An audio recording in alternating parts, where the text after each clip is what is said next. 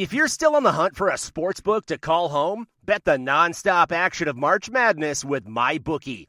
Enter bracket contests for a chance to take home prizes of up to $25,000, or pick from a huge selection of straight bets, props, and odds boosts. Whatever your style, MyBookie makes it easy to play your way and get paid. Sign up now and take advantage of our generous welcome offer to score a massive first deposit bonus of up to $1,000. All you have to do is claim promo code MADNESS50. But the fun doesn't stop there. Get up-to-the-minute odds, free bets, and expert predictions to help you decide who to put your money on. The best part about MyBookie? You can bet on anything, anytime, from anywhere. Use promo code MADNESS50, that's MADNESS50, to secure your limited-time welcome bonus today. All right, folks, welcome back to the latest Mountain West Wire podcast, football edition. It's already week 8, right, Matt? Is that correct? Week 8? That is correct. Matt Kennerly. I'm Jeremy Moss here. We're hanging out, talking football. What else do? We always talk football. Website, MW Wire. Facebook, Mount West Wire. We're getting some more Facebook friends. That's nice. Twitter. If you like basketball, you're getting some extra publicity or mentions this week. And we're getting a lot of snarky responses in return, so thanks. Yeah, you know what? If the fans are engaged, that's good for us. That's why it's called social media. Unlike other websites I'm familiar with that don't engage very much, but we're not going to call anybody out, are we? No. But we're nearing 1,000 followers on Twitter very quickly. Very quickly. We are currently, as of Wednesday, Wednesday after evening, 995. Who's going to be 1,000? That's what we need to know. We'll send out a very special thank you to whoever that person is. And no unfollowing and following to be that person. Yeah, exactly. Please, that's annoying. Because every time you announce, hey, I'm at 500, 1,000, 1,800, immediately 4 jerks unfollow you. Yeah. What can you do? But then they come back usually, but still. But we got week 8 here. We have a couple of Friday games, a couple of Saturday games. Well, I guess that's the only days we play. But it's week. Let me ask you this really quick. Have you perused my latest quarterback rankings? I did dally over them a little bit earlier, yes. Any objections? I do wonder whether you're penalizing Brett Rippon a little too much. But compared to everybody else, man, how can I not? Yeah, and I mean, you know, you ranked Ty Ganji second, did you not? I think I did. Here, let me explain myself a little bit. We discussed Marcus McMaryion last week at the end of our show. Like, hey, where should he be? And you're like, he should be high. Like, right around, we mentioned Drew Brown area, which is, I think, fair. But then I'm looking at it, I'm like, well, let's see. Wait, Ty Ganji's actually played better than Marcus McMaryion in conference play by quite a bit. If you go by numbers, like 10 touchdowns to 5, that's a pretty big deal. Mm-hmm. However, McMarion's won those games. He's 3-0. So maybe I did ding Rippon, but here's how I went really quick. I had Nick Stevens, who I apparently didn't write a blurb for. Whatever, sorry, folks. I forgot that this morning. But he's number 1 no matter what, I think, for a while. Ganji, 8-2. McMaryion, 7-3. I dropped Chapman 2-4 just because he had the yardage, but he kind of he didn't get in the end zone. Or no, he did get in the end zone 1, but 12-27. That's not great. But you might be right, but I'm looking at pure numbers. Like, what has Rippon done to say he's a top 5 quarterback in the conference? I stuck him at, where did I stick him at? Number 8. Yeah, 8. Like, look at what he's done. Why should he be higher? You got to convince me here. Yeah, I mean, I don't know. Maybe I'm like the last person outside of Boise that still believes in him. I don't know. I'm just saying, like, when I'm going through numbers here. I'm like, all right, what should we do? Because McMaryion, Ganji put up big numbers. But, like, really quick, here's what Rippon did last week. He threw for 72 yards. Come on. Okay, yeah, okay. I get you. That's what I'm getting at. And really quick, too, I put Kent Myers and Jordan Love 12. We'll get to that because who knows what's going on there. Montel Aaron might be better than 11, but since he had injury, I kind of just was injured. I just stuck him in there behind Lamar Jordan. But there's a big shakeup this week, and it's hard to figure out who's good because Worthman had 5 touchdowns, and they kept him in the same spot. Yeah, I think it's fair, all things considered. And in my rankings, so if you don't like it, let me know, right? On social media, our Facebook page or something. There you go. That's the move. Yeah, we'll just see what happens because, like, maybe McMaryion has a tough game versus San Diego State will drop down as we get to. Or Ty Ganji, when he plays, have they played San Diego State yet? I don't think so. When they play them, they may have a tough game. So it's a moving target, but if you have big games like throwing for about 400 yards, you're going to move up. This isn't week to week, but I kind of went overall because Josh Allen's been just okay. But we'll see. But should we get some games, I guess? Let's do it. Oh, really quick, one last thing. I was looking around at bowl projections. We put hours out every week. Obviously, Aztecs aren't in the big money bowl game right now. But one thing I did mention over at the Athletic was Stu Mandel. He had a very interesting Hawaii Bowl matchup. Did you happen to see what that was? I did not. Oh, crap. Now I'm forgetting what it was. As I hype it up. No. USF versus Boise State. I would watch that game. I would watch that. So it took me just a second, like, wait a minute, hold on. But then I remember, I'm like, it wasn't San Diego State, but I think the Hawaii Bowl gets the American second or third team. So that whatever they're thinking there, their thinking was UCF in the Big Money Bowl game, and maybe Memphis to the Birmingham Bowl where they play like SEC 7. Mm-hmm. But that'd be a good one to watch, right? Yeah. All right, so now it's time to get a game. Sorry, I apologize for that. And your Fresno State Bulldogs got some love from the All-American as well, so go Dogs, right? Sure.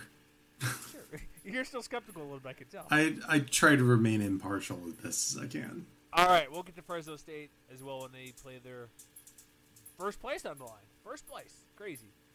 But Yeah. we had to start with Friday night games. We have dueling games for the first time Friday night.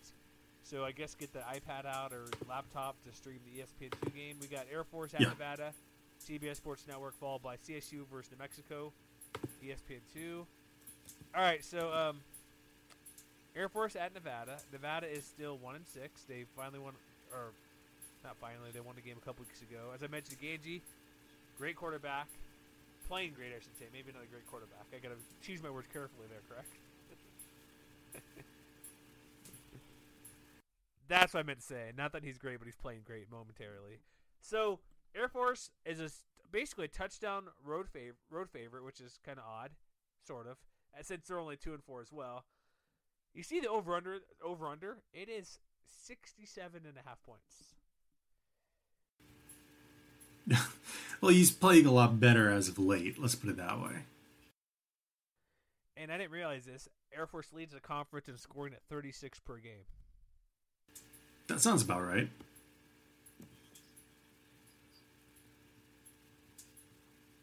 Well, and when you consider that, you know, I'm looking at the score of each of Air Force's last game, and like the lowest number was actually their win last week against UNLV when they combined for 64 points. So I wouldn't put it past them for another barn burner. Well, remember, they put up, was it 60-something versus VMI? So they put up, okay. Really? 62. Okay, 62. Okay, 13 versus Michigan, but then even That's if you true. take just league play and Navy, they're above 30 points per game. 24-38, 45-34. So they're going to put up points. And do you trust Nevada's rush defense at all in this game? Well, that's a really good question, isn't it? The question we always have, because they're not bad this year, but they're not good. I mean, I think it kind of depends on which measures you really trust.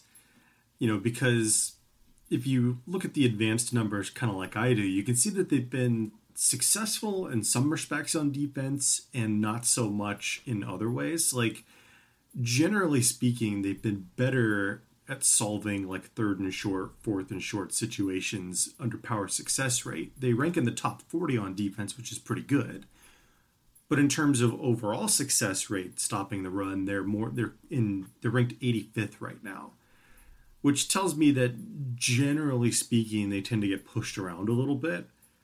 So, you know, this is going to be a really big game. I would say it's probably a big game for those guys in the secondary, because they're the ones who are going to have to step up, I think, and make tackles, especially if, you know, Air Force wants to get the ball outside to Tim McVeigh and what's the other guy's name? They're trying to remember the new guy's been getting. Nolan Erickson. Yeah. That's his name. You know, I think it wouldn't surprise me if you saw a lot of those two trying to get the edge on this 3-3-5. And so I think that makes, you know, the cornerbacks, especially for Nevada, really important. You know, someone like, you know, Damian Baber, Voshawn Crumby, they're going to be playing a little bit differently than they're accustomed to, I think, in this game. true, and like we say all the time, when you play this offense, you got to kind of play your role, and also they got to take care of the pass too. Because was it while Worthman did amazing things, had 5 rushing touchdowns last week. He also, what was he, like 9 to 17 last week, I believe. Yeah, it was one of his better games throwing the football this year. And so they got to who knows if the odds of that happened again. No, sorry, that was 2 weeks ago. He was 4 of 8 last week. That was that must have been a prior game I'm thinking of. I apologize. 4 of 8 for 72. I was thinking of the past 2 prior games. Sorry, New Mexico and Navy, where he had 9 to 17, 9 to 16. So he has the ability, or the play calling could be throwing the ball quite a bit, because that Navy game was the game we're thinking of, 257, where he had a couple of passing touchdowns. So there's a chance, like, he's not normally not going to throw a lot because it's a mixed bag. Like, he went 1 of 7 versus Michigan, but 4 of 8 last week versus UNLV, or 1 of 5 versus the Aztecs. So it's like, what's going to happen? But I think we know what they're going to want to do is just run and run and run. And the Aztecs are middle of the pack, 4 yards per carry on the ground. It's like we always say, if they're going to stop this defense, look what Fresno did to New Mexico. Not necessarily the total yards, which was great, but don't give up those huge plays that can happen. Like, don't give up the 40-yard play. Let them run for 5 yards a carry, running from anywhere from 2 to 10 yards per play, but don't give up the 15, 20, 30, 45-yard play. And that's where Nevada, if they can do that, that's how they're possibly going to get to win. And Air Force has been streaky. Like, they get down against certain teams. They've had to have a couple comebacks. Some went their way, some did not go their way. Yeah, and I mean, it's kind of interesting when you look at the breakdown of the kinds of runs that Nevada has been giving up on defense this year. You know, by 10-yard runs, it hasn't been that great. Actually, ironically enough, both Air Force and Nevada have given up 40 yards of more than 10 runs. The big difference, which, you know, depending on these offenses may or may not make a big deal, Air Force has given up 17 plays of more than 20 yards on the ground. Nevada's only given up 7. Interesting. Yeah, and that is mildly interesting because, you know, they're going to get tested against a run-heavy offense in a way that they really haven't been so far. Like, you know, Colorado State is obviously a very good running team, but they don't place the same kind of emphasis on that attack as Air Force does. Yeah, so it is interesting to me that, you know, they haven't been as effective as maybe they could be in stopping the run consistently.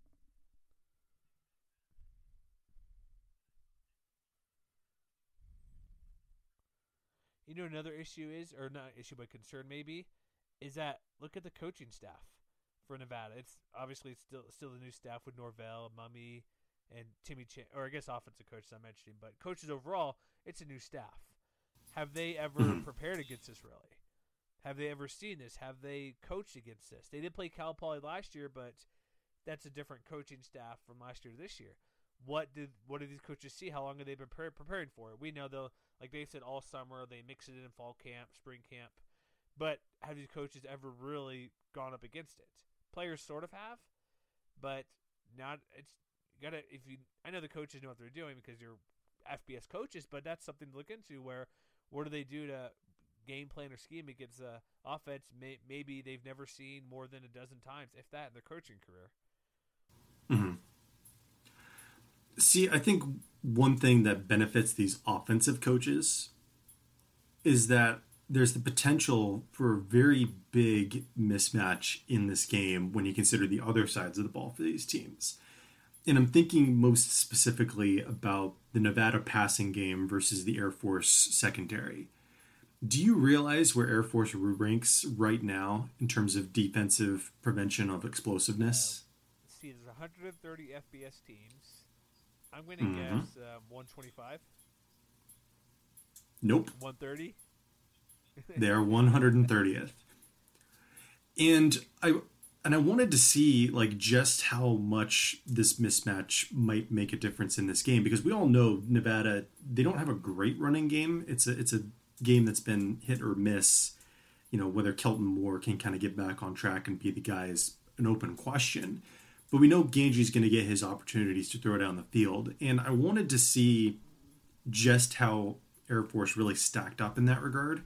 So I went and I looked at what they've done as far as passing defense. And on the surface, you know, the first thing you notice is right now they rank third in the conference as far as opponents' quarterback rating. There's 123, and they've only given up 5 touchdowns. They've only had 2 interceptions, which maybe isn't so great. But, they're middle of the conference in terms of like yards per attempt. They're closer to the top of the conference. Actually, they're number 1 in completion percentage against them. But they've also faced the fewest number of passing attempts in the league. And when I went and I dug a little bit deeper, what I noticed is that, by raw totals, they've only given up, 14 pass plays of more than 20 yards. But I went and did the math based on the number of attempts that they've given up. And that's basically like a 1 in 6. A 1 in 6 pass attempts by an opponent that's gone for more than 20 yards. And, when you consider what Nevada's done, we tend to think of them as a team that gives up a lot of big pass plays. But they've also faced a lot more passing opportunities, and that percentage that Air Force goes up against is actually a little bit higher than Nevada's own. So I think that there's a question about whether they're going to be able to limit big plays, because we know that they're going to go deep, whether it's to Wyatt Demps or whether it's to McLean Mannix, who both of those guys are having really big years. Like Wyatt Demps has basically become the go-to guy in the red zone, especially for the Wolfpack. But, you're talking about 2 guys that are averaging over 12 yards a catch. That's a plus. They're 2 guys that have catch rates above 60%, which I would consider a plus considering the volume that they work with. This Air Force secondary is going to have a lot on their plate trying to slow these 2 guys down. Yeah, and those 2 guys as well, really quick. That duo has the most touchdowns in the conference at 12. And it's not even close. And so, who's going to show up? Here's the thing, I mentioned, I jokingly said, where would they be if Ty Ganji started the whole year? Well, he's now finally there, and he's going to find, I know CSU's defense isn't that great because we saw versus Oregon State open plays downfield where those are just drops, and then other situations where they're getting beat, especially the Nevada game. So we're going to see, in this Air Force defense, I would say not as good as the secondary, probably not as good as Colorado State. I think that's about right. I think that's fair to say. What these 2 secondaries actually have in common, or actually, excuse me, before I say something erroneous, one thing that I think is worth mentioning is when you look at Havoc rate, the number of, tackles for loss, passes defended, and sacks, basically positive plays for the defense. The Air Force secondary ranks 122nd in that regard. So, yeah, that's kind of another point in the favor of Nevada possibly being able to find plays down the field. Look at reverse real quick. I thought I had Air Force's up here, but you see Nevada's D-line Havoc rate? It's 104th in the country. Oh, boy. Yeah, it's not great. Linebacker and secondaries are better, but that's a little bit different when you're going up against this team. I think Nevada's I think it's gonna be like a high-scoring game. I think the over/under is correct, being at 67.5. Nevada could score. Air Force leads the conference in scoring. Nevada put up, while it was mostly passing last week, Colorado State's defense is pretty good overall. It's just obviously the secondary's not up to par compared to the front 7, but they still put up a ton of points versus them. And this is a defense where, Air Force has been good. We go back to the Michigan game, all the field goals and red zone stops they made. So there is potential could be, but Michigan didn't really want to throw that much or couldn't throw that game, in that one game. But look at Ganji, 428 yards last week. He has 10 touchdowns in 3 games in league play. I don't. It's hard to replicate 428 and 4 touchdowns, but I could see a 300-yard passing game, and it also depends too. Like you mentioned a few minutes ago, the running game, is Kelton Moore going to run well? Are they going to go to somebody else? Like you said, we had Booz get one carry, the freshman out of Vegas. They have a couple of guys. Are they going to mix in? Is Ty Ganji going to run a bit more? Are they going to give it to whoever's going to run the ball? We know it's going to be more the main guy. They play in too many freshmen. Like Isaiah Hamilton got carries.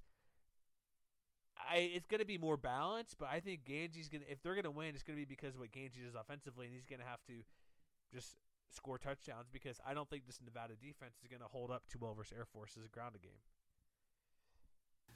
Yeah, I mean, I think you're probably right about that. But conversely, another thing that is probably going to make a significant difference in this game is the fact that Air Force hasn't really been able to generate much pass rush at all. they've only had like 5 sacks on the year, I believe.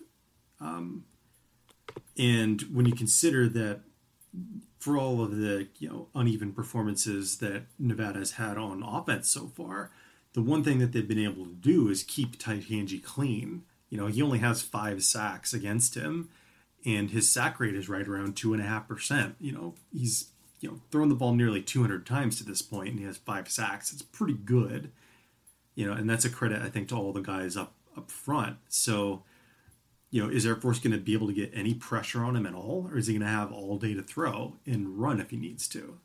That's true. And looking at another couple of things, combining that stuff as well, like the 5, you were correct, 5 sacks Air Force has had. One thing too that could be interesting, is a turnover margin. I was double checking. That's just kind of curious, like how they both. Neither are very good. They're both -4 and 5 apiece. Nevada's slightly better, and Ganji hasn't. What does he have? Like 3? Oh shoot, I had it in front of me. His interceptions, 5 on the year? I want to say. I wish I moved the page. 6. So he has 6 interceptions. That's an issue as well, and 4 of them has been the past couple of games. Like he had those 3 versus Fresno. That's gonna be something to look at as well, because there are gonna be a lot of turnovers. Because look what happened versus Navy and Air Force. They had to fumble. I think was it 1 return for a touchdown and 1 very close for a touchdown. You got to protect the ball, and maybe could come down to the game. So I think both offenses will be fine. I think it's really going to come down to Nevada has to have some sort of rushing game, because I think Ganji will get his, but they need somebody to run for. Give me at least 75 yards for Kelton Moore, at least that many. I think that even if they don't get that running game, they're going to be able to get by with the yards that they generate through the air. You think so? I think so. I think it'll be enough, though. Are we going to predictions? Let's do it, yeah. I think it will be. So you're going Nevada victory? Home dog? The home underdog is going to get the win outright? I mean, both of these teams have played a lot of really close games recently. Obviously the close call at Colorado State last week really set the Wolfpack back, but they've had a couple of close calls, and I think that when you consider the fact that this is an Air Force team that hasn't been able to generate turnovers the same way they have in the past. They haven't generated a pass rush like they've been able to in the past. They're going to get their opportunities to really keep this offense off the field, but are they going to be able to contain that quick strike?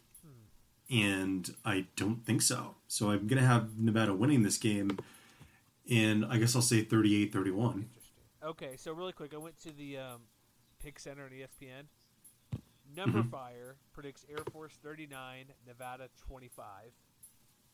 Whereas TeamRankings.com, that's 35 to basically 30. They go decimal points. So I don't know, man. And this is it. Where's this game at? Is it in Reno, right? It's in Reno. Yeah. Nevada's been playing good, but they got the one victory. Oh man, this is a tough one because Air Force hasn't instilled too much confidence, because look what happened to Navy, Michigan. They've had a lot of comebacks. Couple games, comebacks came their way, did not come their way. Because 3 of their 6 games, they've had to come back by some sort of another. New Mexico, Navy, UNLV. There's all 3 had comebacks. Only won one of them. Mm-hmm. I'm going Air Force because I still don't trust this Nevada defense running game. I'm going to go 38-34 Air Force. A lot of points. 38-35. No. 38-35. All right. All right. A little bit later, Colorado State, New Mexico. This is when you need your second screen out, 8:15 local time there, Mountain Time that is. If you're able to get to New Mexico, there's $8 tickets available, FYI. So you can check that out, I guess. So we have another road favorite in this game. Rams are a 7.5-point road favorite over New Mexico. Does that sound about right to you, the way Lobos have been playing the past couple of weeks?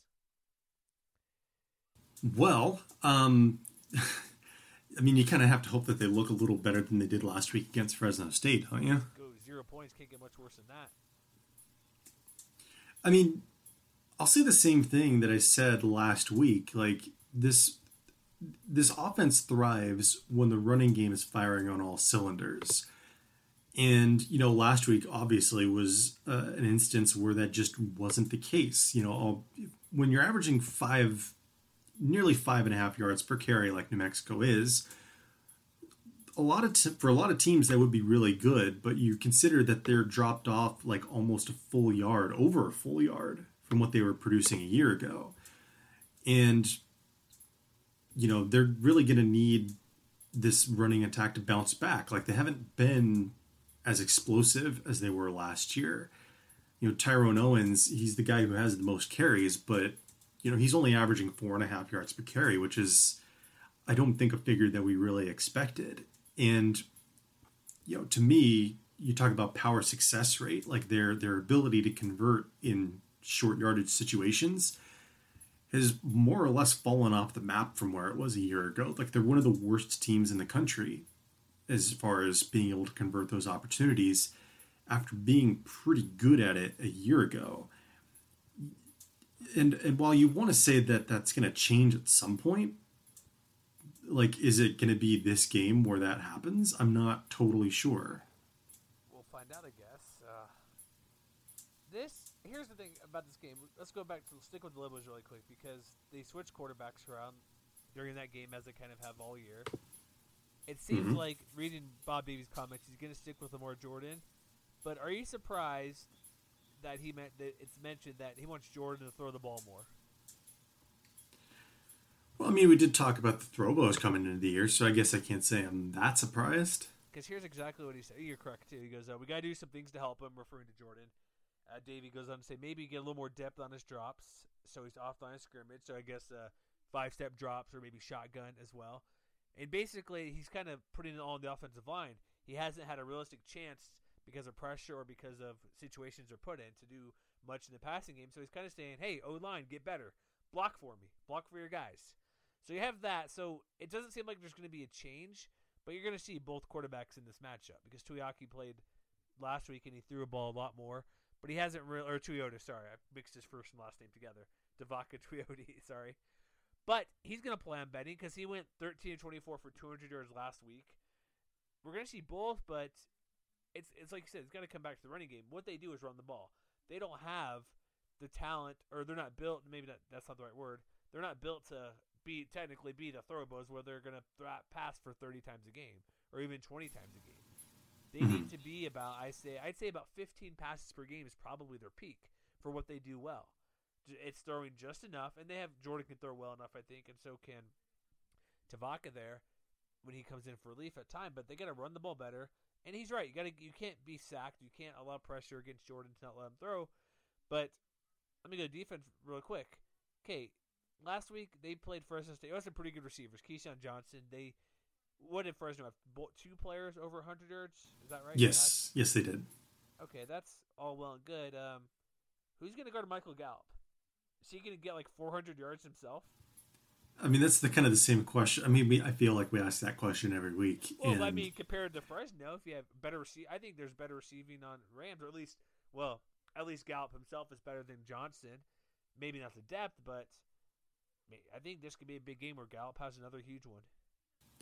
Well, I mean, not only him. Like, if you look at the trio of receivers that Colorado State has, like Olabisi Johnson, he's averaging 14 yards a catch. They're gonna have to worry about him. And Detrick Clark, who actually has the best catch rate of that particular trio, he's catching 73% of the passes that are thrown to him, and he has 4 touchdowns as well. So it's not just one guy. And I think that New Mexico's secondary has often been very inconsistent. Like, it seemed like New Mexico State, for instance, was able to really move the ball at will against this secondary, but they really put the clamps down on Boise State for the most part, and on Tulsa for the most part, and then kind of fell apart again against Fresno State. So, while the numbers, I think, suggest a fairly positive matchup in this regard, I'm not so sure that it is. Like, I think that this is probably the best passing attack that they faced so far, which considering what they had, or considering what Fresno State did against them last week, I think is kind of saying something. But in the same way that I kind of thought last week against Nevada would be the Nick Stevens show, I don't really see any reason why it wouldn't be more the same. I think you're right here. Looking at, trying to find the defense stats here really quick. Here we go. Defensive footprints. So, it's weird because if you look at, like, we go over havoc rate and stuff like that. Do you have this in front of you for the Lobos advanced? I do. numbers? Yeah, Have you looked at their DB havoc rate? I have. How is it 12th in the country? I think a lot of it, I think some of it has to do with tackles for loss. Like if you look at Jake Rothschiller, who is having a very good year, I would say. Okay. He has 6 run stuffs, which is among the best figures on the team. And he has 6 tackles for loss and 2 sacks. So he's really been a very successful run defender.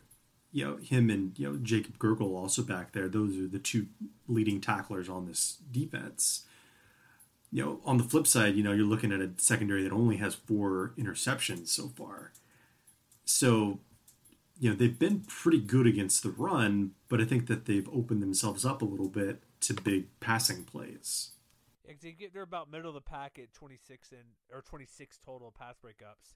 And overall, I know havoc rate includes a lot of different things. I just kind of thought it'd be lower because they've, like I said, look what Fresno did in the air. But so let me ask you this: is Nick Stevens gonna have a? I know this is you're probably gonna say no, but what percentage or what chance would you say of him having a better game this week than last week?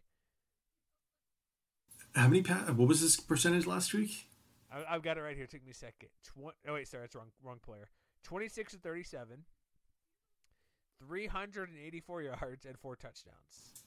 Ooh, that's a really high bar to ask. It is. That's why it's like probably not. But I would you say? But it wouldn't surprise me if you were close because he's basically been on fire the last 3 weeks. Like he's been above 70% completions since the Alabama game, and he's had 10 touchdowns against 0 interceptions. He's playing about as well as he ever has, and this is including his really blistering second half last year. Yeah. So what's your answer? You're still pressing me on that. Yeah, really. I'm gonna say okay. The only reason I'm gonna say no is because if Colorado State gets out to the kind of lead that I think they will, he's not going to be able to throw for 384 yards because he's not going to have that many opportunities to throw down the field or to have catch and run plays for his benefit. Okay, let me ask you this real quick because his conference stats, really quick. You're right. 10 touchdowns and no picks, 11 yards per attempt, 1,000 yards, 73%. I can go on. 73% completion percentage. Mm-hmm. Will he? Let me rephrase it because last week was above his average. Will he get to his average yards of 342 in conference play? Because if he does what he does, it's 340 and 3 touchdowns essentially to keep pace. I think he's going to come close. Okay, it's tough to say. I know I'm putting in a spot. I don't think he will. I think he'll come close as well. I'm thinking I can see like you said, if they get out to a big lead, they have the running game where they don't need to throw because even though last week Dalen Dawkins had 191. Let's just say they have another solid running game. I'm probably going to say I can see him completing about 70% of his passes, but only I'm going to say only in quotes, you're like 250 and 2 touchdowns. Because the running game will be good enough, and I think unless the Lobos can start running better than last week and put up the points we know they can, I just think the potential's there for him to have a big game. But the weakness of this Rams defense is a passing game, and the Lobos don't really have the advantage to exploit that. Yeah, I think if the Lobos are going to have any chance at all, one thing they're going to have to do is not only slow down Nick Stevens, but they have to do it early because, he's been a lot better in the first half of games than he has been in the second half. And, this is true of both conference and non-conference play. Like, before halftime, he's got an 11-to-1 touchdown to interception ratio, and his completion percentage is about 11 points higher than it is in the second half of games.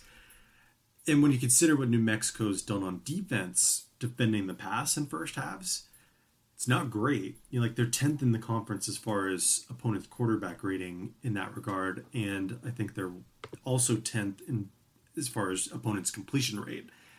So it wouldn't surprise me if you saw Nick Stevens try to get the ball to his trio of receivers early and often. And let's not also forget about Dalton Fackrell, who by the way, I believe has a touchdown in 3 straight games, only has 12 catches on the year, so that's a pretty good ratio, I'd say. The Lobos are going to have their hands full with this passing attack. All right, prediction time. I am going to say Rams are going to be victorious because I still think they're the team to beat in the conference. Well, I guess them and San Diego State division minimal. I'm going to go 40-28. I'm going to say 42-14. Man, we're getting a lot of points here, aren't we? I don't think it's a good matchup for New Mexico this year. Over-under is 58.5. So we're just barely above that. Yeah. A lot of points. All right, let's move on to Saturday. So Saturday, you have all morning, all afternoon to do what you want to do. First game kicks in Vegas, 3 Pacific. UNLV hosting Utah State. This is on AT&T, correct? It is. Yes, Trying to look it up right now. AT&T Sportsnet. So I guess if you're on your neck of the woods, it's is there an AT&T Sports or is it still Root Sports Northwest? No, it was AT&T Sports. I tried to watch the Fresno State game last week, and it was being a super pain because of geotagging or whatever. Yeah, okay. I like watching online. Yeah. Okay, yeah. So if you're out of the market, you can watch. I guess out of the market that gets that channel, you can watch it. But yeah, AT&T Sportsnet, Utah State at UNLV. All right, so a couple things here. Utah State. Well, we got I guess give the line. Rebels are a 4-point favorite, which is sure why not? They're at home, right? Mm-hmm. I think the big issue for me, and we discussed before the show, what the heck is Utah State doing at quarterback? Well, I mean, according to Matt Wells, if you watched last week's game, apparently it wasn't that Myers got benched. His quote from the press conference earlier this week, the plan was to go with Jordan Love at the beginning of the second quarter, and he played well. So I guess they're going to be going with 2 quarterbacks until further notice? You would think that. Let me read you. I'm going to let everybody hear this in all its glory. The final sentence about the quarterback, because I just closed my page out. Lovely that I did that. Dang it. Where'd it go? All right, here we go. You've already heard this, but give me your opinion again with what we said before. Here's what Wells says. We have to evaluate playing both of them, playing one of them, sticking with Kent, moving on to Jordan, or playing them as a combination. We'll make that decision moving forward. Can we just all agree that coach press conferences are kind of pointless? Yes, we can agree. But it's like, the only thing I can take from that is that Kent Myers is still the starter. At least he'll take the first snap. Everything else means, like, roll a dice and see what happens, essentially. Yeah, and I mean, I think it's kind of an open question of, okay, yeah, you're going to play 2 quarterbacks, but are either of them going to be very good? Because, yeah, UNLV's defense, I think, is definitely beatable through the air. But, you look at Kent Myers and what he's done, he's been up and down the same way. I mean, I feel like I repeat myself every time we start talking about Utah State, but, it's an offense that is not explosive in the way that they need to be, I think, to be successful. Like Myers and Love, neither of them top 6 yards per attempt, which is not good. Kent Myers has a sack rate of 10%, which means he's thrown the ball 190 times. He's been sacked 21 times so far. That's just not going to get it done. He has a 63% completion rate, but he's 1-to-1 as far as touchdowns to interceptions. So they haven't been explosive. They haven't been particularly good at taking care of the ball when they want to throw it. And they haven't been particularly good at protecting the quarterback. So what kind of difference is it going to make against this secondary? It's not, is it really? Nothing? Well, yeah, that's what I'm asking. I don't, man. It doesn't matter who's back there. I mean, like, you would think you mentioned the sack numbers for Kent Myers. You would think a guy who actually has some legs, or allegedly, would not be sacked 21 times. You would think, right? I honestly, I don't know. Like, we propped up Kent Myers. He'd been doing pretty good. But, like, we mentioned a bunch. He got early playing time due to injuries way back when. But here's, like, I'll mention again, like, Matt Wells recognizes switching quarterbacks. It's not easy to do, but you've been through. Told you last week. You've been through this with Fresno, watching them play quarterbacks, yo-yo back and forth. You got to stick with the guy. I appreciate Wells has a plan. Like, okay, we're gonna get Jordan Love, this carry or this snaps in the second quarter, he played better. We're keeping him in. At least he has that plan in place, but I don't know who to start. Like, it doesn't really matter. They bring in Jordan Love to run a little bit, but it's not. Neither quarterback inspires confidence at all. I mean, I think one thing that might work in their favor is that UNLV's secondary hasn't been. I mean, we know they haven't been that great defending the pass, but they only have excuse me, they only have 17 passes defended so far. It's like 5 interceptions, which is middle of the pack, but they've only broken up 12 other passes, which is dead last in the conference. So, what that tells me, like, if they can get their receivers out in space, whether that's Ronquavian Tarver or Jordan Nathan or whomever, I have a feeling that there may be room for them to operate if they can make those plays happen. Or alternatively, if they decide to try to include Dax Raymond more in the game plan, like we talked about him a little bit in our recap last week, I'm not so sure that UNLV has a guy, whether it's a linebacker or safety, who's going to be able to cover him over the middle. Because we're talking about a big target at 6'5", 245, and as far as the guys that, UNLV starting in their linebackers, none of them are particularly big dudes. Like, I think Bailey Laulagi might be the guy for that particular assignment. He's only 6'1", 220. So you're talking about a mismatch over the middle that may be worth exploiting in this particular game. Yeah, for sure. If we get it to tight end across the middle, why not? But it's a couple of things they got to do as well. It's like you got to run the ball too. Mm-hmm. And it looks like they finally are sticking with Lawan Hunt, because El Toro Allen's load carrying the ball has decreased every week since San Jose State, because he had one carry last week for 15 yards. If they get the running game going, that's what I think. I think ultimately it's what's going to help Utah State, because you're not going to get sacked. You can bring into play action. You can do bootlegs. You can do a lot of things to avoid those negative plays. And he's done decent. Like when he played Wyoming last week, 73 yards against good defense. He's been, like, what would you say, slightly above average? Like, he averaged 6.3 yards versus San Jose State on 10 carries, 65 versus BYU. He's just been okay, but he needs to get a good 75, maybe 100 yards, just so UNLV can't just attack and go after the quarterbacks, because the offensive line isn't great either, but they've done just well enough for the running game at times. And I guess sticking with Hunt is the best answer, because it gives you consistency. And once he gets in the groove, it seems like he's doing better. But again, he only has 2 touchdowns, and he is really average, only just over 3.5 yards per carry. But if they can get that going, that'll clearly help whether it's Love or Myers throwing the ball. We've talked a lot about teams that haven't been very good in short yardage situations. Oddly enough, Utah State is not one of those teams on offense. Like, I've talked a little bit about power success rate with a couple of other teams so far. They're making the top 40. So, like, they've shown that their running backs, whether it's been Hunt or Allen or whomever, they've been relatively successful as far as being able to move the chains. Like, in third and short situations, they're averaging 7 yards a carry. And they've converted for a first down on 15 of 23 attempts.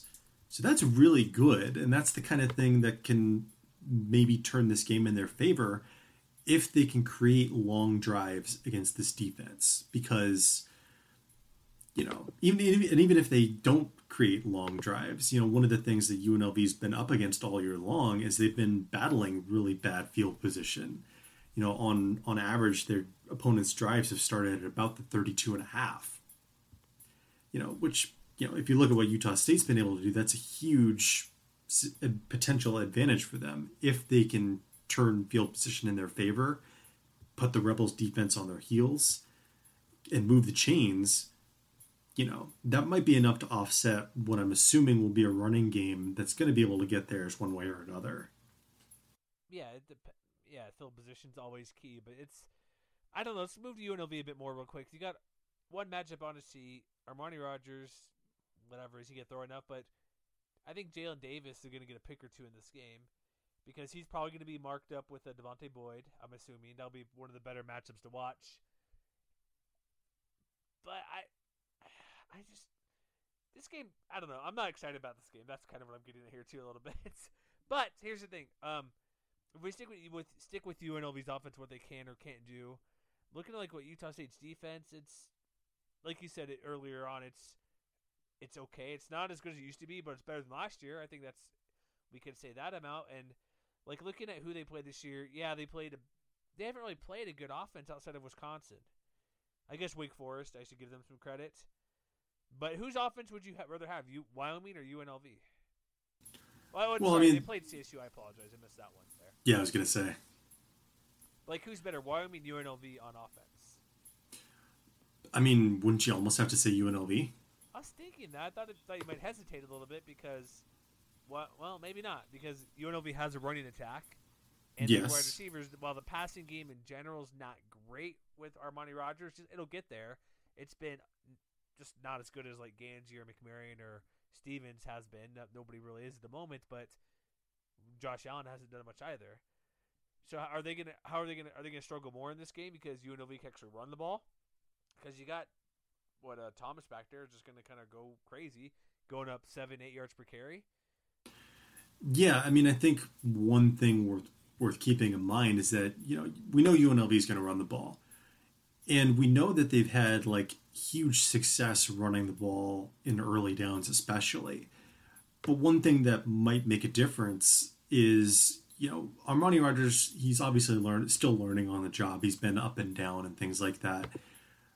But I wouldn't be surprised if this game comes down to him and his ability to convert on third downs, because if there's a situation where they haven't been particularly good on offense, I would say that's pretty much it. Like, if you look at what Rodgers has done on third down, it's by far his worst situation. Like, he's above 60% on first and second down, and he's below 40% on third downs. And granted, a lot of that has to do with being in third and long situations. He actually hasn't been in that many, ironically enough, or maybe oddly enough. He's been, I'm trying to look at the splits. He's had 19 attempts in third and 6 or less. And he's had, I'm trying to do the math. He's had 24 on third and 7 or more. So I feel like there's something telling there. Like, if they could put him in manageable situations, he's been able to succeed. But if they need him to complete like an 8-yard pass, I feel like that's as much on him being able to take a step forward as, the second and third guys in this offense. Like, we know Brandon Presley has some playmaking ability. We know he's got some catch and run ability. But this might be his time to really step up and make that happen. And like, we know Kendall Keys is a big target. But he only has 11 catches on the year. He only has, 18 targets overall. Maybe some of it has been an over-reliance on Devontae Boyd, who, for as good as he's been, when you compare him to other really good receivers in the conference, his catch rate is way down. Like, it's only around 44%.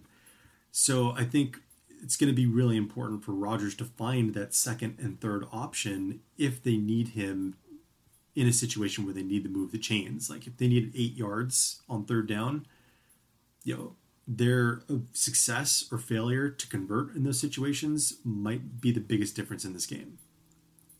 Very well could be. One reason where I think he could have the success for at least third and short yardage situations is go back to the running game really quick. They have a good running attack. Rodgers can run himself plus the other backs. Utah State is yards per game, but yards per play. Utah State, a little better than I thought. They're about 4 yards. They're about 4 yards, which is right in the middle of the pack. So, if UNLV can have success running the ball, which I think they should be able to, at least here and there, because Utah State's also given up fourth middle of the pack of touchdowns too. Mm-hmm. But 4.02, that's average. UNLV's running game is above average. It's kind of simple what I'm getting at here. They should be able to run fairly well against this team, thus giving third and 5 or fewer yards for Rodgers. If it's 3rd and 5, 3rd and 4 or less, that gives the threat to run or pass, because they will run the ball on 3rd and 5 if they need to. They may run a quarterback designed run play when it's on 3rd and 3 or 3rd and 4. I think the running game will be successful enough to set that up more often than not, And I doubt we'll see 3rd and 12 for Rodgers, force him to throw, and that's when we'll see guys like Jalen Davis or Dallin Levitt making plays in secondary. Yeah. So I got to go to the home team here. I got to go Rebels. I don't trust Utah State because when you go back and forth in quarterbacks, unless a defense like Davis or something gets defensive scores like BYU, I don't think Utah State can win this game. So what's your final score? Oh, score, that's right. I'll go 30-21 UNLV. I think Utah State will get some points, but because the Rebels' defense isn't great, but yeah, what did I say? 30-21, 30-21 in favor of the Rebs. I like the Rebels in this game too. I'm not expecting them to run away with it per se, but I just don't trust Utah State's offense at all, even against a hit or miss defense like UNLV's. So I have the Rebels winning as well. I'm going to say 28-14. 28-14. All right, next game. Now we get to the nightcaps. We got dueling night games here. Wyoming at Boise State. ESPN2, 8 o'clock there, 8:15 out in the Mountain Time Zone in Albertson Stadium. Broncos are an amazing 14-point favorite against Wyoming. Really? Yeah, I think that's too much, don't you? That is a lot higher than I thought it would be. Yeah, it started out as, I guess it opened up at 14.5. Jeez. I guess they're based it on Wyoming's not very good. They don't have a running game. Quarterback plays inconsistent at best. Defense is really good. That's why I think it's high. Because I know Boise State's played well. Like Madison's had back-to-back 100-yard games. I saw some stats.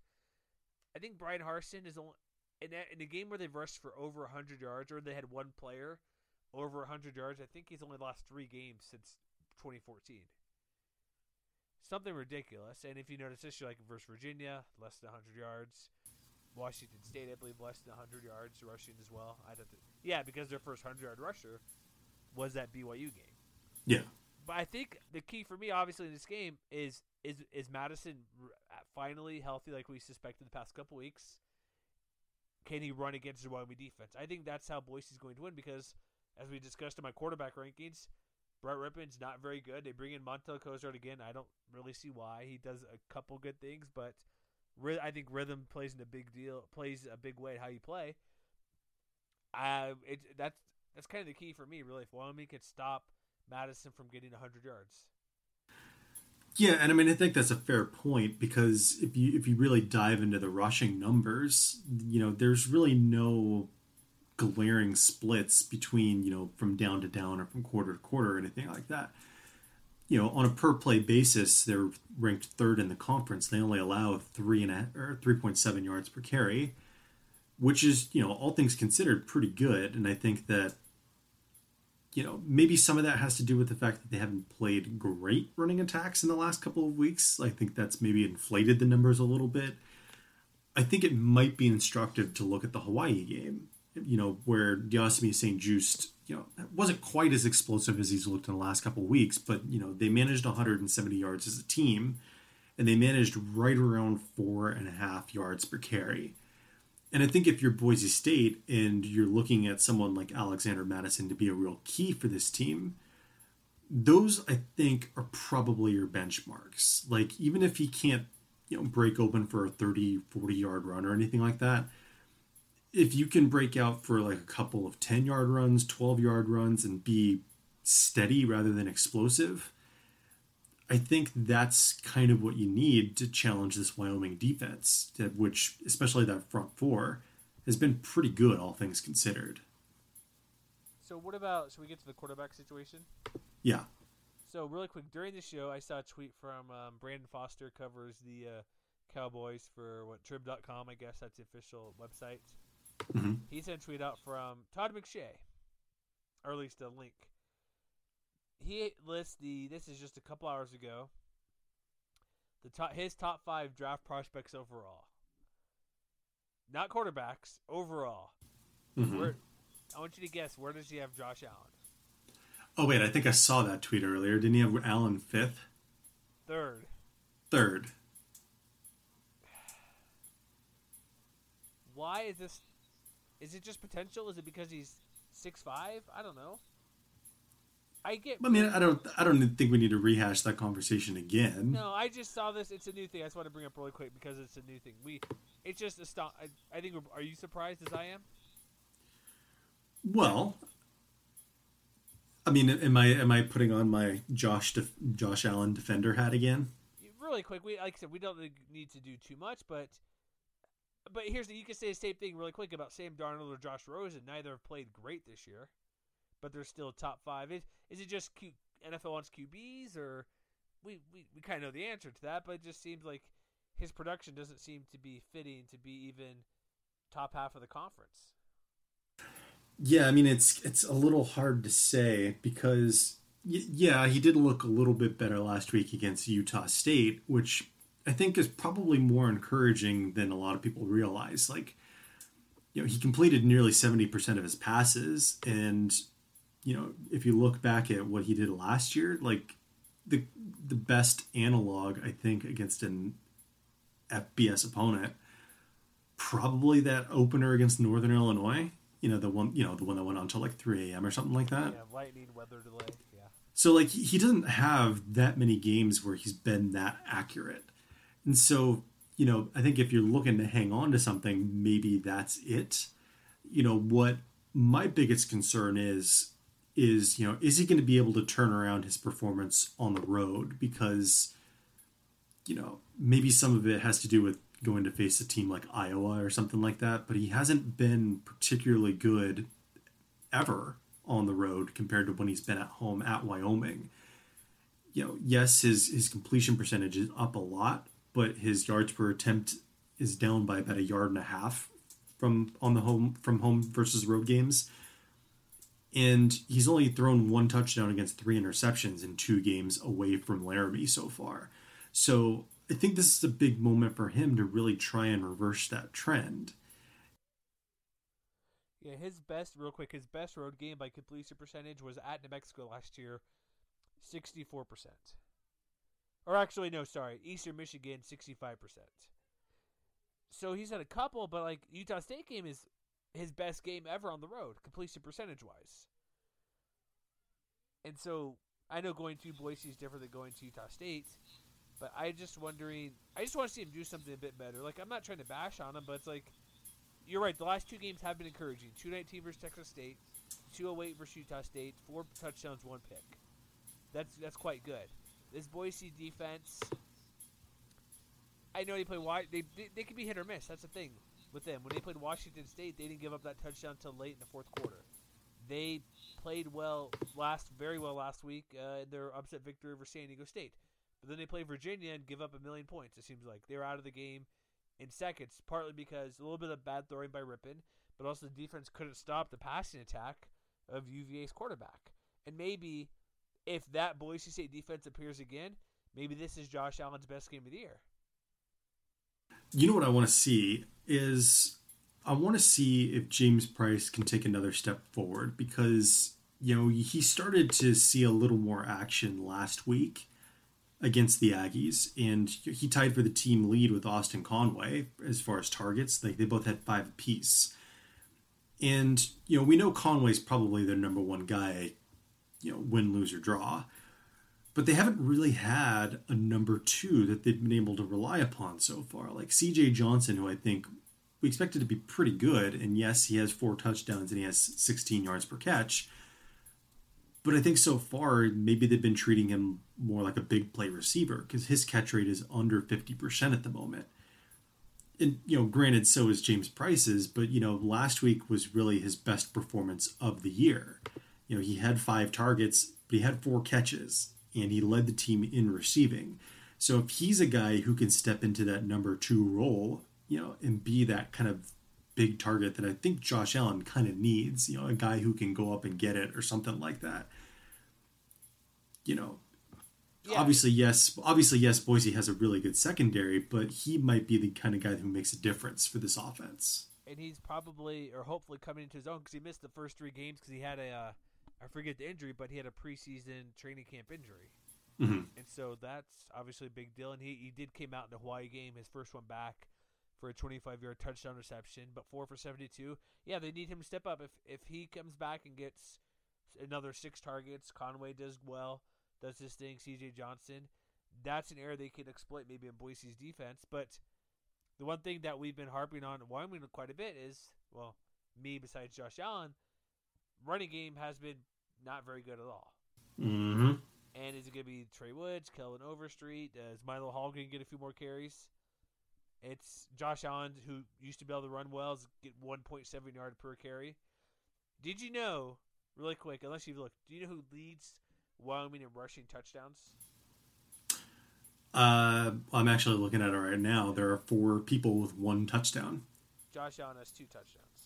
Oh, he does. Okay, he's listed as having 1 I'm on ESPN. Football Study Hall. Oh, I'm sorry, I'm on ESPN. But regardless, it's not good. Either they all tied or he has 2. That's still not good. But, you know, to add on to something you said a moment ago, like that 1.7 yards per carry doesn't account for sacks. But it's probably not great for Wyoming that even when you adjust for that, like he's their best rusher, essentially averaging 4.9 yards per carry. You know, I think they need Trey Woods to be better than, you know, he was last week, where he had a positive game a couple weeks ago, but last week he was under 3 yards a carry again. And we know this Boise front 7 is going to probably focus on that because I think they want to treat Josh Allen the same way that they treated Christian Chapman a week ago. You know, shut down the running game, dare you to beat them down the field. Is Josh Allen going to be able to do that? Maybe. But it's a big maybe one way or the other. It is a big maybe because we've seen him play this year. He hasn't done all that great. Yeah.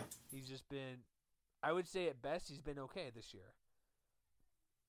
Like, we want to see him step up in a big game because this is a pretty big game. Because they're sitting in the conference play. Remember, they're the defending Mountain West champs in the division.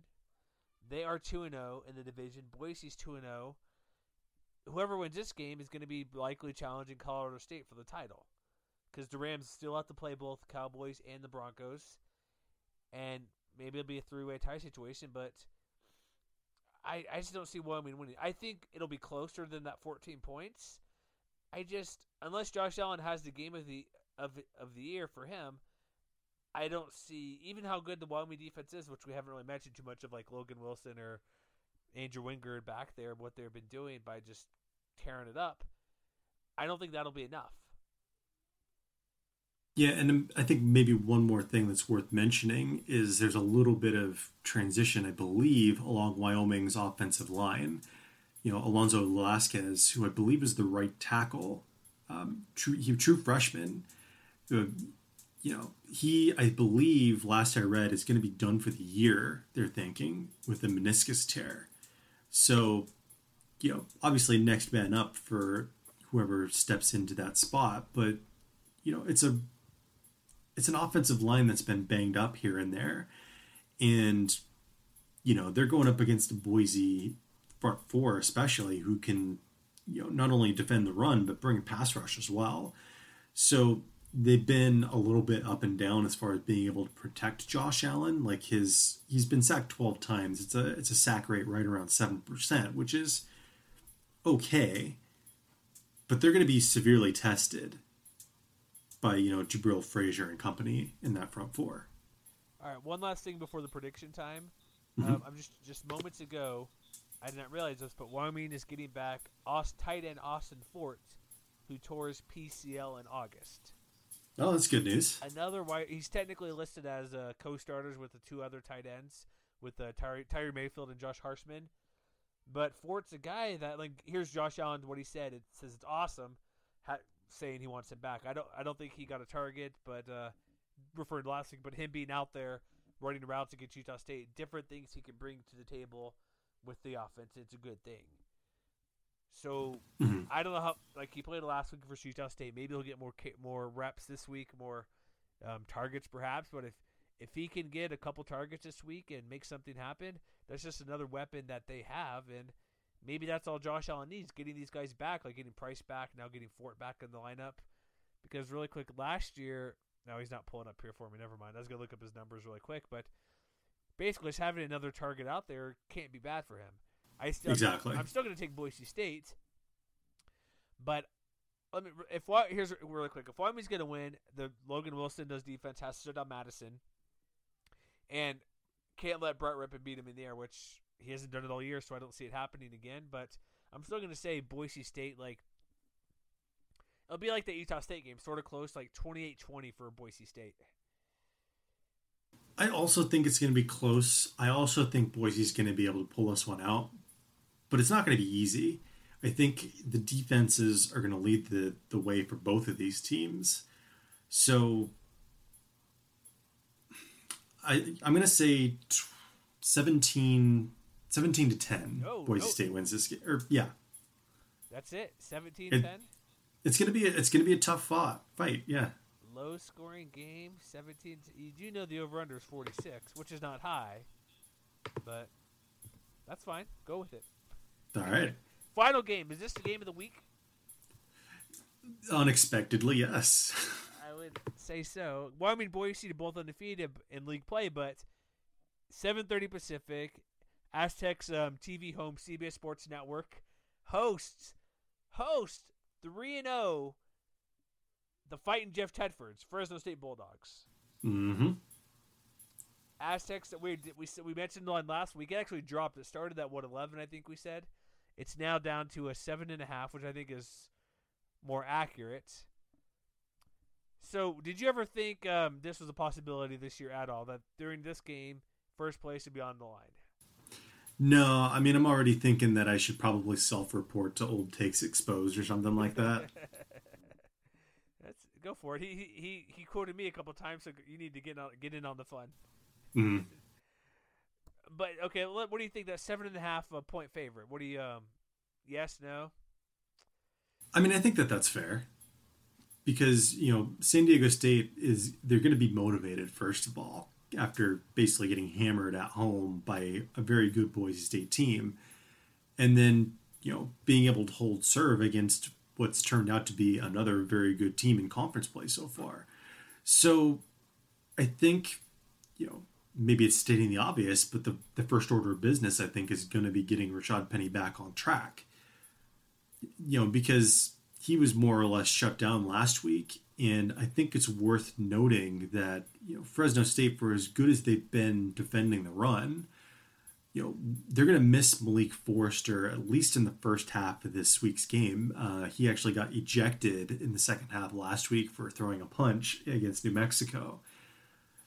And he's been pretty good so far this year. Like, his numbers don't jump off the stat page, but, he's one of those guys where, his presence in the middle of that defense has really allowed the guys around him to thrive. Like, you're talking about a guy who has 2 sacks, has 3.5 tackles for loss, and has basically played that kind of, off nose tackle position to, I don't want to say perfection, but he's been really good at it, So there's going to be a lot of responsibility on the guys who step up, at least to replace him in that first half, because, I mean, we kind of know, I think, what San Diego State's going to do. They're going to give the ball to Penny, they're going to give the ball to Juwan Washington, and they're going to see if they can soften this Fresno State defense between the tackles. So we know how good they did last week versus New Mexico. Mm-hmm. 2.95 yards per carry, 109 total yards. But this is a completely different rushing attack. Yes, it is. Because New Mexico is a bit more speed-based. It's more of a misdirection. Whereas Aztecs are like, there's a reason they have Nick Bottom playing fullback. Yeah. He will, with his broken hand, push you out of the way and make one-handed grabs at the same time. He will do all that in this matchup. But, like, I'm thinking this might be more like Alabama than New Mexico for the rushing defense for San Diego State. Not saying, obviously, Chapman's not going to bust off a 75-yarder, but that's probably the most comparable running attack that they faced. Not necessarily talent-wise, but scheme-wise. And they had no answer against the Crimson Tide. But there's other reasons for that. Just better offensive line, better talent out there outside of maybe Penny being on par with those guys. But I think that's the most accurate scheme they face, because Washington decided to throw the ball with Jake Browning. Nevada didn't run the ball well. We know the Spartans' rush offense is pretty terrible. So I'm thinking Penny's going to bounce back for a pretty big game. It won't be 7 yards a carry like Alabama, but I could see him getting about 125 at least, maybe more. Yeah, I mean, I think it's going to be a really interesting test for, especially I think the interior of this San Diego State offensive line, because I mean, let's face it, they got beat a lot last week. They ended up giving, I think it was 12 tackles for loss. So they're going to need the young guys especially, and I'm talking most specifically about guys like Deshaun Dixon and Keith Ismail. You know, they're both underclassmen. They've both been very good more often than not. You know, but at left guard and at center, I think there's going to be a lot of responsibility on them to kind of create running lanes through the middle. And conversely, I think this is a really big game for both of Fresno State's inside linebackers. I think Jeffrey Allison is going to play a huge role in this game. You know, if he can get off of his blocks and, you know, get to double-digit tackles or something like that, I would expect him to be a guy as being integral to really keep Penny from getting to the second level. And if he does, you know, then you've got the guys behind him in the secondary, Juju Hughes and Mike Bell, who've, you know, both shown an ability to play pretty well against the run so far. You know, I think, you know, it's that middle of the offense, the point of attack, and kind of the middle of the defense. If you're to draw a line with through the traditional X's and O's, I think that's where this game is going to be won or lost for San Diego State on offense. Nothing to do with Christian Chapman then? I mean, yes and no.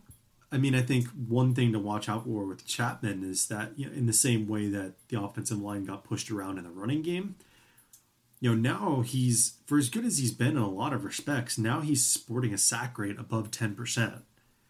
And, you know, Fresno's been, you know, pretty good, I think, at pressuring quarterbacks, even if they haven't always gotten there. So, yeah, there's going to be some chances for him, I think, to convert plays, but I don't necessarily think he's going to be a focal point unless they absolutely need him to be. So Christian Chapman, business as usual then? Like I would think so, yeah, unless things start getting out of hand in the same way that they did last week. So like 10-16? Yeah. All right, so we'll see what that Chapman can do in the secondary, but not secondary, but passing against that secondary. Let's go to Fresno's offense here. They have Marcus McMaryion is, besides Nick Stevens, he's probably the best quarterback in conference play.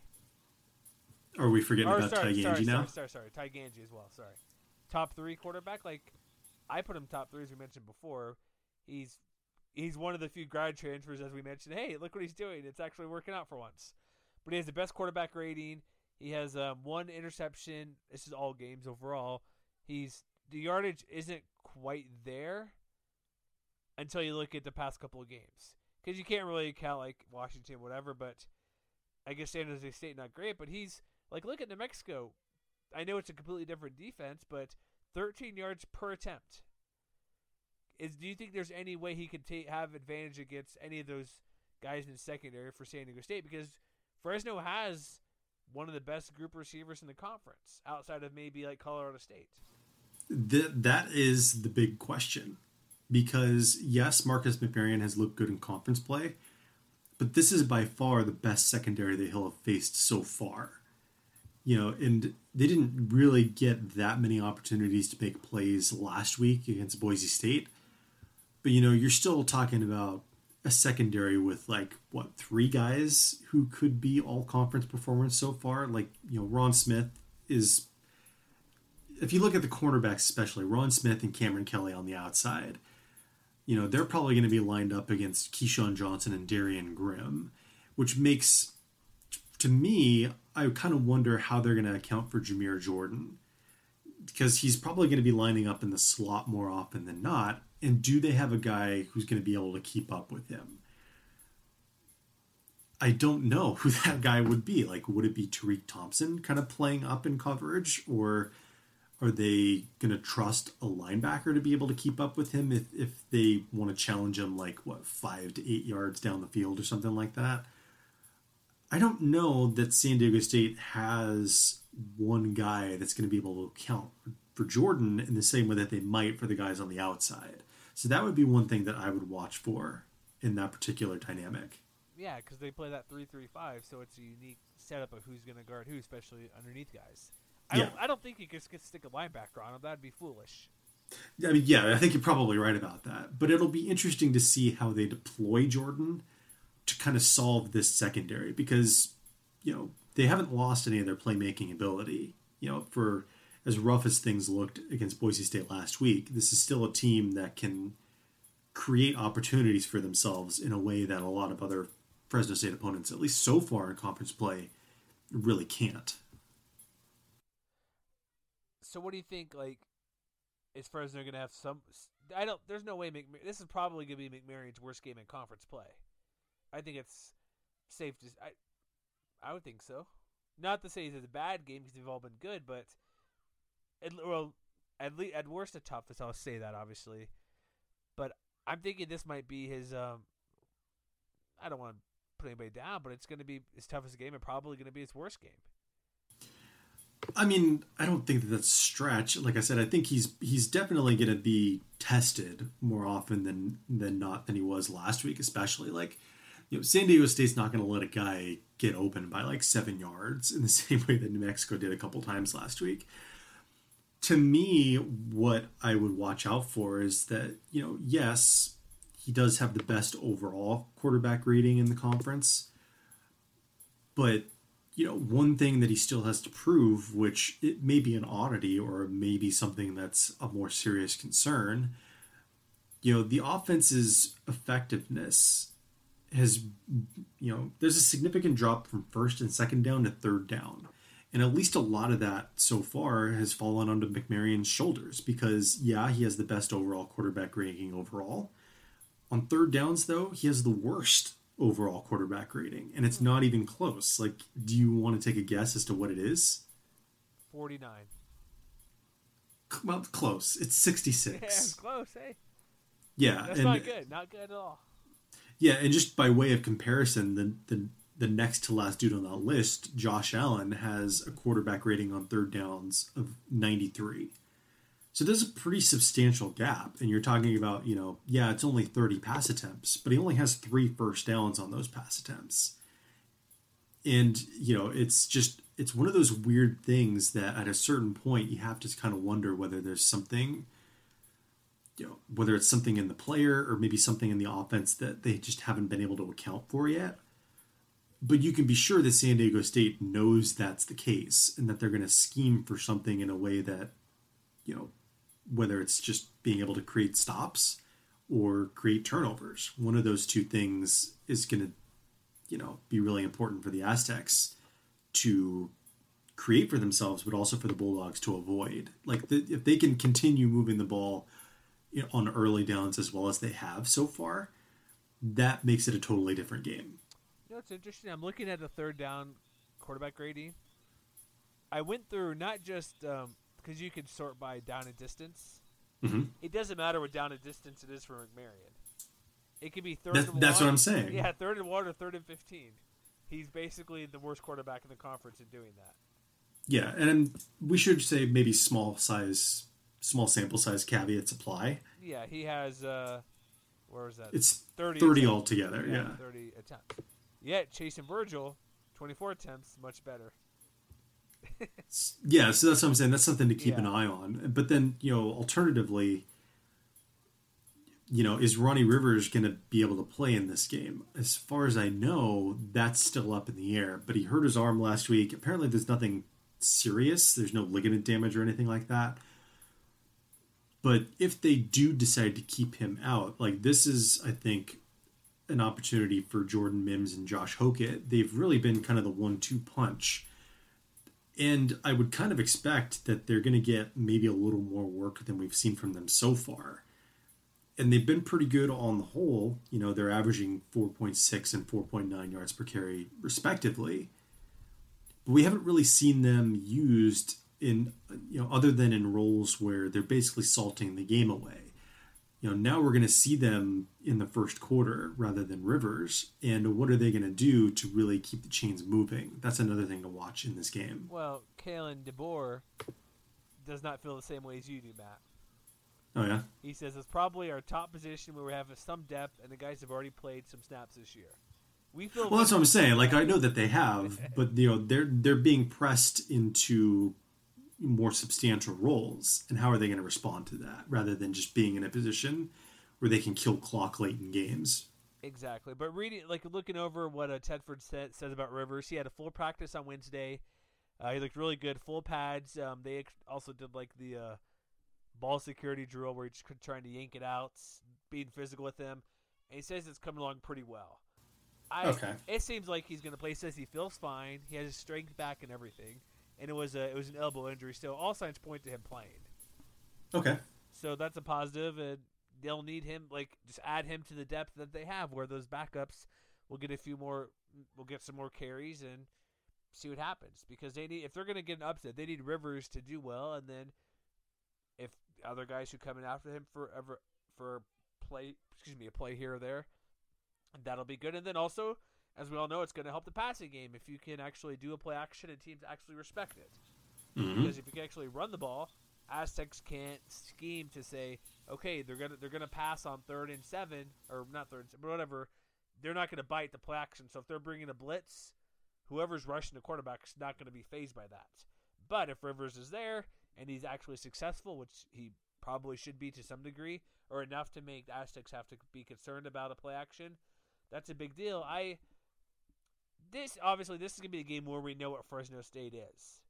Because, yeah, you beat up on Nevada, you beat up on San Jose State, and Bulldogs have exceeded all of our expectations, partly because of how good they played versus New Mexico last week.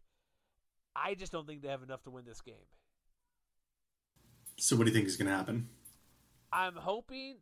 Well, no, I'll say this: it's got to be more entertaining than last year's 17-3 debacle. Oh my God, yes. I don't care what team you're rooting for; it was awful to watch. You had 20-minute drives it seemed like for San Diego State and Pumphrey back there. Mm-hmm. Jeez. I think there'll be a bit more scoring because Fresno could actually move the ball in the air. But I feel like what the Aztecs have done this year, they haven't really scored a ton. They've been putting up 28 versus Air Force, 30 versus ASU, 20 versus Stanford. Outside the UNLV game, I think it's going to be I'll say 30-13 for San Diego State. Closer than that. Oh, you do. But I think San Diego State's going to have just enough to pull it out. So I'm going to say Aztecs 24-23. Interesting. 24-23? Yeah. How's it going to come down then? Is it a Aztec game-winning drive? No, honestly, what I think is going to happen is that, San Diego State's they've been okay as far as kind of shutting down opportunities as far as when red zone opportunities. I think they're fairly evenly matched in that regard as far as allowing points per trip inside the 40 and scoring points per trip inside the 40. But I expect San Diego State's playmakers to make plays on defense, essentially. And so I don't think there's going to be ever that much separation. I'm not expecting either of the teams to get up by even 10 points, let's say. So it might just be one of those things where at some point in the second quarter where somebody has an opportunity to get 7 and they get 3 instead. And that's what makes the difference in the game. All right, then. We'll see. Aztecs are going to be victorious. I'm pretty sure that's the case. Anything else we need to add this week? I think we were pretty much all set. Oh, wait. Sorry. One thing I did mention here, we need to mention, John Ursua, the Hawaii wide receiver, torn ACL. That's a bad break. Out for the year, clearly. Probably maybe a little bit into next year. And this probably means Hawaii's bowl chances are pretty much done, right? I mean, they're going to need someone to step up because, he was a guy who was doing all of his damage exclusively from the slot. So whoever that guy is, good luck, more or less, right? Can't they just give more carries to St. Juice? I mean, they probably could. Because they're sitting at 3-4. They got San Diego State, probably not. Maybe UNLV. And they got a lot of maybes. UNLV, Fresno, Utah State, BYU. I think those are all winnable. It's an uphill battle for them for sure. Yeah, without your best, Ursura having, what did he have? 200-yard games already this year? Mm-hmm. He had 667 and 5 touchdowns. Solid. Maybe that guy will be Dylan Collie. We will see. But he's a sophomore, so he'll be back for sure. But that's our show for tonight. 5 games, and we still talked over an hour? That's how we do. You're welcome, right? Is that what we tell people? You are welcome? Yes. All right, so that's our show for this evening. Again, we have some news coming up on our website shortly. It's a slight change, but hopefully it's a change that's beneficial for you and me and everybody else. So be on the lookout for that. Facebook, Twitter, find us out there. Give us some feedback. Tell your friends, right, about the show. Subscribe. iTunes, Stitcher, TuneIn. If you wherever you get your podcast, let us know. But that's our show for tonight, and we end it as the same as we do every show. Yes, we're biased against your Mountain West football team.